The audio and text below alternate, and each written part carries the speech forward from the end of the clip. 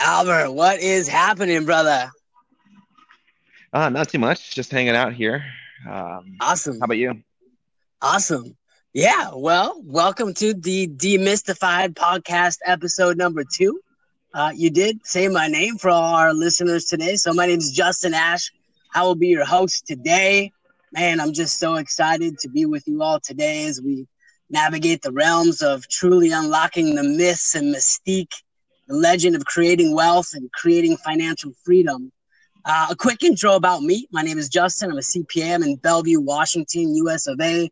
Our practice specializes in global business consulting, taxation strategy and mitigation, financial statements, and of course, protecting you from the government through audit defense. We absolutely love the game of commerce. We love working with entrepreneurs, business owners, and investors. We absolutely believe that providing you with the quality service, providing added value, and providing one of the best content is one of the keys to unlocking the true mystery of wealth creation. So, a quick shameless plug if you'd like to reach our office, please email us. It's admin at justinjash.com. So, man, that's admin at justinjash.com. So, there's just so much to cover today. We're going to dive into topics such as business, entrepreneurship, investing, management, global economics, finance, regulation, taxation, strategy. So the question, man, in a world that's driven by, politics, politicians, corporations, media, propaganda, consumerism, how can we stay centered? So by seeing both opposing sides of the coin, just remain diplomatic in the middle, be able to make rational decisions based on uh, factual data and evidence. So, without further ado, let me tell you this much: I'm super stoked um, to have a friend of mine, a treat for you today. A friend of mine on the podcast. We have special guest Albert Bowie. Albert is a mortgage planning specialist with New American Funding, very knowledgeable professional in the world of conventional money lending. In fact, Albert and I personally worked on a handful of deals together. The process was very easy and smooth. I will vouch for him. He is a true professional in his field. So, Albert, what's up, brother? You know I'm a huge fan of investing in real estate. What's happening, brother? Yeah, I'm just hanging out here. Happy to have me on your show and appreciate being here. Yeah, absolutely, man. And we're all glad to hear from you. So, I mean, we've worked on deals together. I'm a huge fan of investing in real estate and holding real estate, basically until the day you die. I'm always harping on hmm my friends and family, business network to hold your real estate. I don't like selling real estate. Obviously, we can make a lot of money during the hold by renting it out and cash flowing it. We can renovate it and strip out hmm equity to provide liquidity, which, of course, debt, that's tax free, right? So, Yeah. and historically, over the long run, prices do tend to appreciate in the real estate market. And of course, I'm a CPA, so we're going to touch on the tax benefits, depreciation, cost segregation, rolling it into a 1031 exchange or a Delaware statutory trust. These are all excellent taxation strategies. And then, of course, you can pass along this wealth, this real estate to your kids with a stepped up basis after your passing. If they choose to sell, they won't pay any tax on the capital gain or the depreciation recapture. It all gets canceled out. So we just love real estate. And of course, Albert is in the specialty of lending money on real estate. So, brother, we're so glad you're here. Tell our listeners a little bit about yourself, my man. Where do you come from? What are you all about? I'm originally from Orange County and was working at a corporate job. Had knew I was getting into real estate. Read that purple book, Rich Dad Poor Dad, Yes, and yes, yes. yeah, I knew I wanted to get into real estate, just didn't know how. One day, a loan officer came in at my corporate job, and I'd helped her out as a client, and she invited me to learn more about the business and to work with her. So on my off hours, I would go over to her office and learn how to input files and learn how to learn the mortgage game and the finance side of things. And eventually, I ended up doing mortgages. So been doing it ever since 2010. and started investing in Washington State and ended up moving here. So that's how I ended up in Washington and working with you. Awesome. Awesome, Yeah. man. So that's an excellent story. What do you got going on right now? What are your current endeavors? I know you're not only in the money lending business, but you're also an RE investor yourself. Yeah, basically what I do is I like to purchase smaller multifamilies and I like to fix them up and try to get that value add rental out of there. Try to squeeze it out and increase those rents to improve the ROI on the properties. So that's what I do on the real estate end. Yeah, absolutely. It's all about that ROI, man. And like I said, there's so many different ways that we can make money with real estate.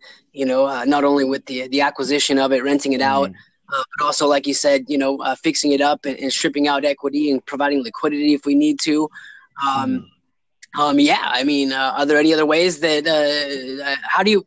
So you talked about this value added strategy. What exactly? I mean, you're going in to take a look at a property. What exactly are you looking for when you're looking to acquire a property? One of the metrics we look at is looking to purchase the property below what it costs to build brand new. And we do adjust it because let's say the life of the property is 30 or 40 years older than brand new. And so let's say cost of building is 120 grand per apartment. Yep. So we do discount that and try to buy below what we think the depreciated cost is or the cost stripping how old it is. Let's say it's 30 grand worth of wear and tear. So to us, it's only worth 90 based on 120 being brand new.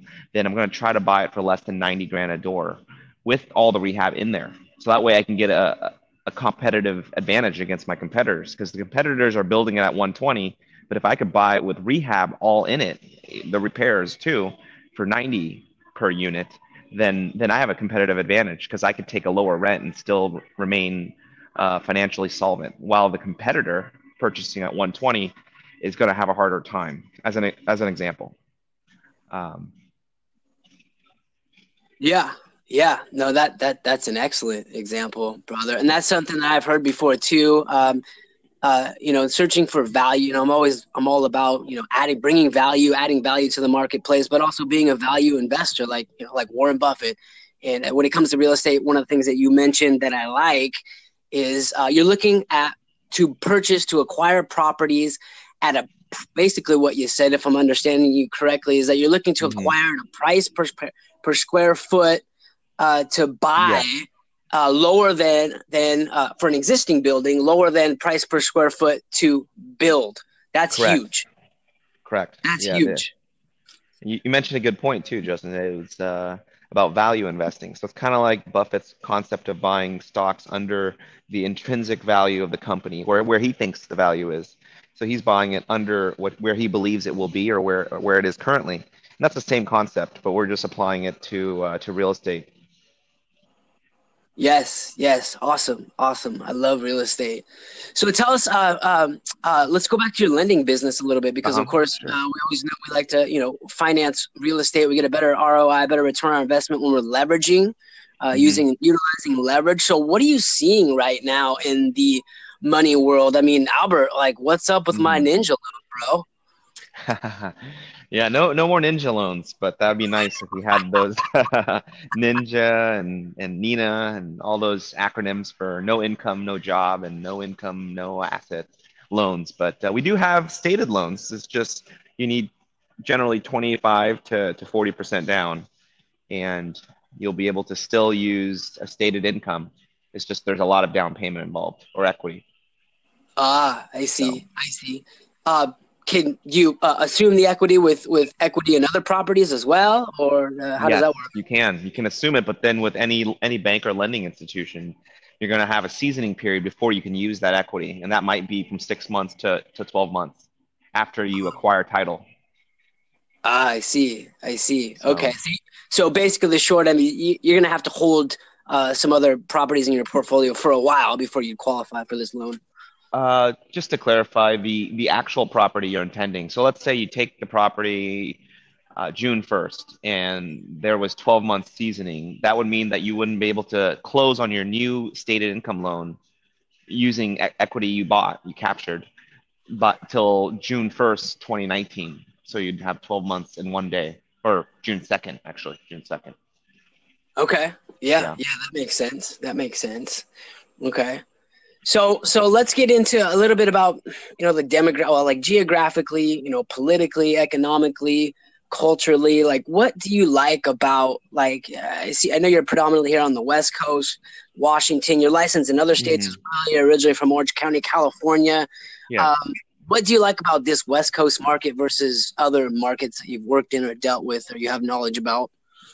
It's more cyclical. So when it goes up really high, and when it does go down, it does go down quite a bit too. So the good part is if you know how to ride it up and you buy it right, you can still make a lot of cash flow and appreciation depending on the market you're in. But the West Coast, I like you get it both if you do it right. Yeah, and I know here in the Pacific Northwest we're pretty fortunate to see appreciation rates like in the double digits over the last couple years. Man, I mean, I know there's this talk of like it's too good to be true, and like you said, markets do run in cycles. I mean, there's Hmm. so much debt out in the economy right now, so much money in circulation. What what's going on, brother? I mean, we see cycles usually tend to run every 8 to 10 years. We're about at year 10. What's your take on Hmm. all this, man? Now, are you talking about like the economy in general, my opinions of it, Yeah, kind of and where we're as at? it applies to the lending world, the real estate world, all that. I might say we're near the top or at there because the lending programs are starting to loosen a little bit. So you Yes, can yes, kind of they are. tell they're trying to push through a little bit more volume to keep it going while they plan. The bankers, of course. Yeah, So you can exactly. tell there's a feeling of that going on. Yeah. So is it? I mean, in general, I know you talked about some of those non-stated income loans. In general, is it getting? I mean, what do you see in the regulation world? Is it getting easier to borrow money? Right now it is. It's getting a little bit easier. They're loosening up guidelines, income restrictions for areas. Down payments are getting a little lower in certain circumstances. In terms of the investment lending space, it's pretty much the same as it was prior. So no big differences there. But they're focusing mainly on the first time buyers, the biggest pool, to keep the volume Right. going. Right. Absolutely. Absolutely. So, but are you still, I mean, with prices being, especially here in the Pacific Northwest, with prices being as high as they are, especially in like Seattle, Bellevue, I mean, are you still seeing a strong influx or inflow of first time home buyers? There are, but they're having a tough time purchasing because there's a lot of multiple offer situations. So we're currently working with realtors on how to overcome that, to make more aggressive offers or terms that will catch a seller's eye.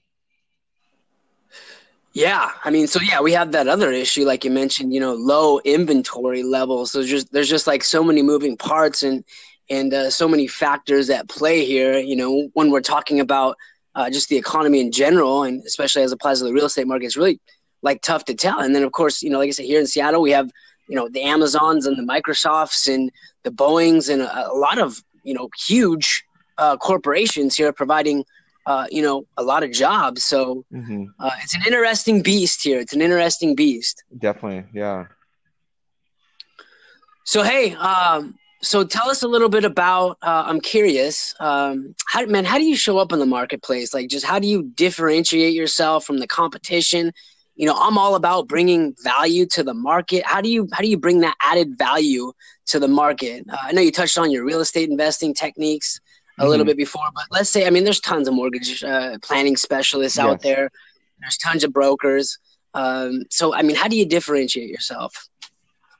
What we do is we're a specialist in the planning aspect. So most lenders are going to be focusing on just taking in your paperwork, deciding if you qualify, and then shooting that paperwork in and trying to get it approved and move forward. So what we do is we're a little bit more comprehensive. We're reviewing the past returns, figuring out where the the borrower wants to be and how to qualify for it. So we're helping them plan in the future too, because incomes and lifestyles and the amount of money or their credit can change 3 months down the line, or even 2 weeks down the line. It can change. If you pay off a credit card, your scores could shoot up. You could be in a different lending position. So we're focusing on the planning aspects, long term, helping them acquire wealth through buying rentals or real estate, helping them advance their lifestyle if it's a second home or primary residence, or how to extract funds from properties and how to intelligently compare those costs versus the opportunities of deploying that money elsewhere, whether it's an investment or other lifestyle added. So we're trying to look at the comprehensive picture of how to use these mortgage tools, because that's how we look at it. We look at it as tools to advance their life. It doesn't always have to be finance, although most of the times it is moving money around to advance financially, but it's also to advance lifestyle. So there's other aspects to it. Yeah, absolutely. We all dream about having that portfolio of rental properties that provides that cash flow to that passive income stream to, eventually, work less or make more money by, working less hours. That's kind of the dream of, if you've read the Purple Book, like we talked about, that's kind of the end goal there. Yeah, the fateful Purple Book. It changes most people's courses. It does, absolutely. And that's the book that I read back in the day. And I know I speak to a lot of different people and they read the same book. So I love that book. I have a question for you, though. How does that affect a person who's already in the accounting field when you read that book? Yeah, man, there's a lot, the way that I look at it and the way that Robert Kiyosaki talks about it is, when it comes to his cash flow quadrant, and they have, the employer and the self-employed and the big corporation and then the investor, all those different sides of the quadrant are taxed in different ways. So one of the things that Robert teaches, and one thing that I also teach as well is, moving away from being the 9-to-5 employee, moving away from being like the self-employed, dentist or doctor or high income earner, and moving over from the side of the quadrant over to the right side, because there is huge, massive tax benefits.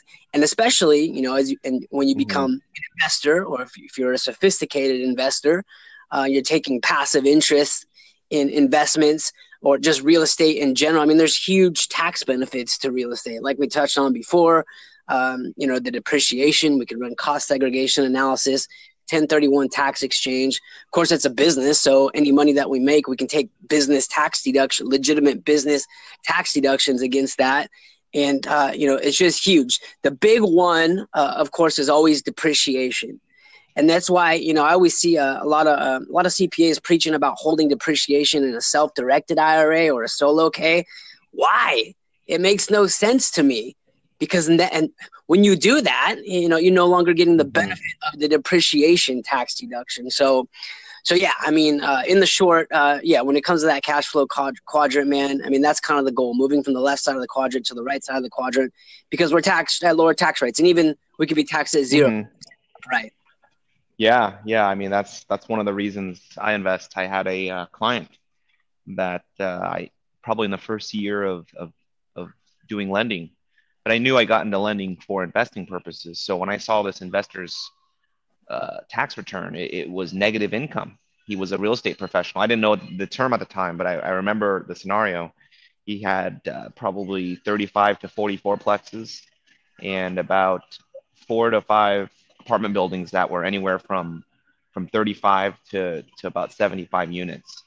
Yep. You could tell because the top line number was income-wise was in the hundreds of thousands. And then he had his expenses, and then he had all his depreciation showing up, and it made his entire tax return 0 or negative. And the other lenders declined the file because they saw that line come through negative on the first page of the tax return. So they thought he had no income. Yep. But, and I was new at the time, so I just took on any file.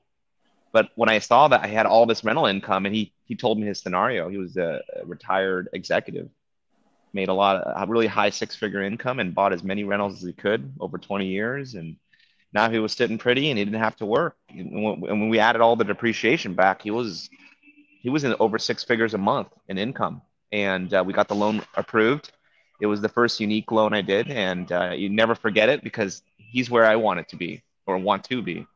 So Yeah, yeah, absolutely. And that's yeah. something that you touched on too is key is in the lending world, I'll just touch on it, but I'll let you go into detail. So for income purposes, we get to add back depreciation and amortization, right? Uh, Yes. and what are some of the other items that we get to add back as far as Um, there's income? there's a lot of items that accountants will deduct that allow a benefit to the business owner. But on the lending end, we've already calculated this. So the reason we let you add it back, certain items, which I'll go into, is because we've already counted it. We don't want to double count it. So one example is we're already counting the borrower's housing expense or primary home. So when we look at a business return and we see somebody writing off their home office, we add that back because we don't want to count the home twice. We already counted the let's say the mortgage is $3,000 for the house. We've already counted the $3,000. And let's say they write off, I don't know, $800 a month for their home office. We add that 800 back because we've already counted the 3,000. We don't need to double count the house. So that's one deduction you can add back. Yes. And, I've seen other lenders in same space that you're in that, like you said, maybe I see professionals in a lot of different spaces, CPAs, attorneys. It's like, Mm-hmm. you just don't know what you don't know, and you brought up a Yeah. good point of like, hey, a lot of those lenders just saw the one line, but don't actually understand how the tax return works. And, they're already, passing on the file to where Yeah. up and, Yeah. probably being able to broker a pretty good deal with this guy. So that's huge. I Right. see that in the professional world quite a lot. It's just like, you don't know what you don't know. That's so true. Yeah, and that's how I got the opportunity to meet the investor with all those properties. If the others didn't decline the file, I probably wouldn't have had that chance to meet him. Yes. So, Yes. Excellent point. Excellent point. did So, you want me to go into the other ones, a couple other ones, or how did you want to do that? tell us a little bit about some of those other items we can add back. Yeah, some other items you could add back will be, like you mentioned, amortization. And you might be able to go further into the technical side on what that is. But to me, they're the intangible items that were a cost to the transaction originally. So they're the life of that, whatever that intangible is spread over time. Yeah. So Um, for tax purposes, I just want to clarify to our listeners yeah. amortization. So depreciation is, we get to take a tax deduction over the life of a tangible asset. Amortization is we get to take a tax deduction over the life of an intangible asset. Items like this are such as, goodwill, a client list. If you're in the real estate world, what I do is, I see a lot of people spending a lot of money on education and educational events could be, 20, 30, 40, $50,000. We don't want to take a tax deduction for 100% of that in the first year because that would throw up a red flag for an audit, like it's nobody's business. So what I Mhm. do is choose to amortize it, and the way that I do it is over 15 years. And then if they have multiple properties and businesses, what I like to do is allocate it and spread it across those businesses as well. Because ideally it does benefit every single entity that the investor has. So we can legitimately take a tax deduction, for all that. And I believe in Mhm. working within the four corners of the tax law. Of course, when I sign off on a tax return, underneath my signature, it says, under penalty of perjury, I, Mhm. I'm Yeah. basically stating this tax return is correct. So it's my goal to never be another dude's girlfriend. So I'm always working within the four corners of Yes. So yeah, that's so like I was going with that. There are some other items beyond depreciation and amortization that can be added. Oftentimes, sometimes people are incorporated, so they don't have home office. They do a home office like arrangement with their corporation where they pay themselves as an officer or an employee. So it's a similar concept. They add that back too. So let's say they're an employer, they own the whole corporation and they're a realtor, and the realtor pays himself 1,000 for the use of that home office. So the company deducts 1,000 per month, but off the tax returns. So we get to add that back as income. So that makes the company look like they made more money, basically. So Right. that might help. That might be the difference of qualifying and not, literally. Yeah. Yeah. So, So what you're talking about there is taking the tax deduction for the home office, somewhere on the business right, return, and then turning right. it as income on the individual tax return. So yeah, that's a great Yeah. strategy I like to use. However, we do have de minimis tax Hmm. elections that we can take. So, depending upon the amount it is, if it's we can take Hmm. smaller amounts and not even claim that income on our tax return Well, that by would be claiming great. safe harbor rules. So maybe 200, 300, $400 a month. We're not even picking up that income on the individual tax return That would be because of amazing. this election. Yeah. Well, cool. Yeah, there's some items that actually hurt you too. So, for instance, the meal and entertainment, it used to be 50%. But what happens is a lender knows that you spent a full dollar, even though you're only deducting 50 cents of it. So we actually hit you for the full dollar. So we double that, whatever you expensed for it, because we know you spent the whole thing, even though you're only writing off half of every dollar, Yep. if that's an example. So that's one example where it turns the other way. You don't want too much meals and entertainment, even so. Just to give you a couple examples, I didn't want to leave the audience with too many dry facts. No, this is all good Yeah, stuff, man. This is all good just stuff. enough. Yeah. Exactly. So when I go through these borrowers, I'm helping them plan, and that's our value add is we do the planning so that they don't have to, and kind of let them know when they hit certain equity, or when the equity in their property hits certain amount, they can refinance, or we try to plan all those ahead of time. Nobody knows where the market will be. However, you can kind of guess based on the sales currently, based on how fast they're paying down their principal and every payment. We can kind of help them plan, maybe how to get rid of their mortgage insurance, how to pay for their education with cheap debt from a mortgage as opposed to student loan at 6 or 8%. Yep. And some people can't write it off because they make too much.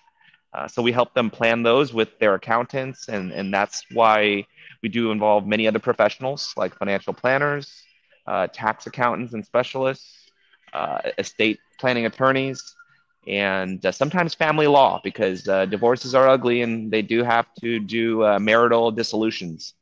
So those are the areas of specialty that I work in, and of course, with every lender, they work with realtors, so we do work with some realtors as well. Awesome. Awesome. So what's going on? I mean, in the lending world right now, we touched a little bit on it earlier, but let's just talk about regulation, laws, taxes. I know President Trump just signed is getting rid of the Dodd-Frank Act. I'm not sure how exactly that affects the lending world, or what exactly it affects, but I know that in general they are starting to loosen the lending regulation a bit. Hmm. Correct. I mean, yeah, we're loosening the regulations. Other than that, things are still going steady. Unless they change a lot, I'm not going to be too afraid of an impending crash. But the last 7, 8 years have pretty much been all 30-year fixed loans, or some adjustable rate. But these adjustable rates aren't like the ones that were done in 2002 to 5 or 6. They're mainly principal and interest adjustable rate loans. They don't jump huge payments like the ones that were done in the past, which Right. caused the Great Recession. Yes, yes, yes. And now even also, of course, the Federal Reserve is starting to prop interest rates up a little bit. That doesn't necessarily affect the mortgage lending rate, does it? Or how do you guys benchmark? Um, we benchmark mainly off the bonds. So to accurately look at the pricing on mortgages, you would either have to have bond trading tools or to watch the Fannie Mae 30-year bond. But a good indicator is the 10-year U.S. Treasury, which is pretty much available on Google or Yahoo Finance. So most people can kind of get an idea of where the market's going day to day. If you want the exact, you'll have to watch the 30-year Fannie Mae bond. However, when the Fed does switch the short-term rates, that affects short-term things like credit cards, lines of credit, your HELOC on your home, um, of course, credit cards, and other short-term consumer debt usually affects, like car loans as well. Right, but you have a 30-year fix that has no effect on your 30-year fix because it's fixed. No, no, it doesn't affect. Oh, it does affect indirectly though, because if money gives you a higher return in the short term, you may sell your bond, giving you 3% to put it in the short term for 2% because that extra 1% may not be worth the risk of having 30-year out, having your bond 30-year out. So you may switch. So if short term rates do go up, it does affect long term, but indirectly, not directly. So Yeah, not right away. Yeah. no, I agree. I agree. I mean, with interest rates being as low as they are right now, if I'm the one lending money as an investor, I Right. would want my money tied up for a long term instead of Yeah. a low rate. I'm okay with getting a low rate of return and say a short term like 28-day T bill because Right. it's 28 days and it's going to give me a better rate of return than having it at any bank money market account. So Exactly. but it's all about just like turning and burning, and not Yeah. they're long term. There's just too much risk, in my opinion. Yeah. And some people have to ask themselves, are they willing to wait 30 years to make 1% when you could Yeah, buy a 5 year or 1 year note and make a half or 2/3 of that rate? So they gotta ask themselves, is it worth it? yeah, I It's a lot of risk. absolutely agree. I absolutely agree. Yeah. So, man, how about any local laws? So you're licensed in Washington State and California, Hmm. right? Yeah, so I'm licensed in Washington State and California. I used to be licensed in Texas and Tennessee, but I've kept those on the back burner for now. Although the company I'm with, we're able to lend in most of the states. So even though I may not be personally licensed, I have people on my team who are. So we've done financing all the way to Raleigh, North Carolina, down to Orlando, all the way to Texas and up to Chicago. So we've done financing in most states: Colorado, Nevada, Arizona, through other team members. Yes, yes. And the lending laws, regulations Mhm. they differ from state to state, I imagine. They're pretty much the same for the most part, although closing mortgages in different states do vary. Timeframes do vary, and the way in which they close vary. Some states, as soon as you get your docs, the wire is in and you're funded. In the Western states, oftentimes you'll get your docs out to sign, and then you'll have to wire your money in. The docs come back, they're reviewed, and then a day or two later, they're closed. So there's a gap of time. That's just how we do it on the West Coast. In the Midwest and the East Coast, there are attorney states, and they close a little differently. Usually, the day you get your wire, your doc signed, is the day the wire comes out and you fund, and you close on the same day. So it's a little different in attorney states. Ah, because we So here in the West Coast we have the 3 day the right of rescission, right? Or the right of decision is mainly for primary residences. So only when you refinance primary residences. But just I was talking about like the closing process in general on the West Coast I is see. generally how we do it. So when we do want to close quick, we call it like an East Coast funding, basically. Is you fund it on the day you get your loan because sometimes you need it to make a deadline. So we got to fund it the same day. And Yes, since the company does loans on both coasts, we can accommodate to get it done quicker if needed. awesome. That's awesome, Yeah, man. So shoot, I think we're at the end of the podcast, brother. Man, I just want to thank you so much for your time, and then of course, man, just leave our. How can our listeners get a hold of you? Give us some last. sure, Give sure. yourself a shameless plug and give us some last words of wisdom. Yeah, my number is 206-899-1900. Again, it's 206-899-1900. And my email is Albert, Albert, at albertbui.com. So that's at ALBERTBUI.com. Thanks, Justin. I appreciate being on the show, and it was a blast. Awesome, man. Awesome, brother. All right. Well, you have a good day. And yeah, we'll be talking soon, Albert. Okay, take care. Bye. All right. Take care, buddy. Bye.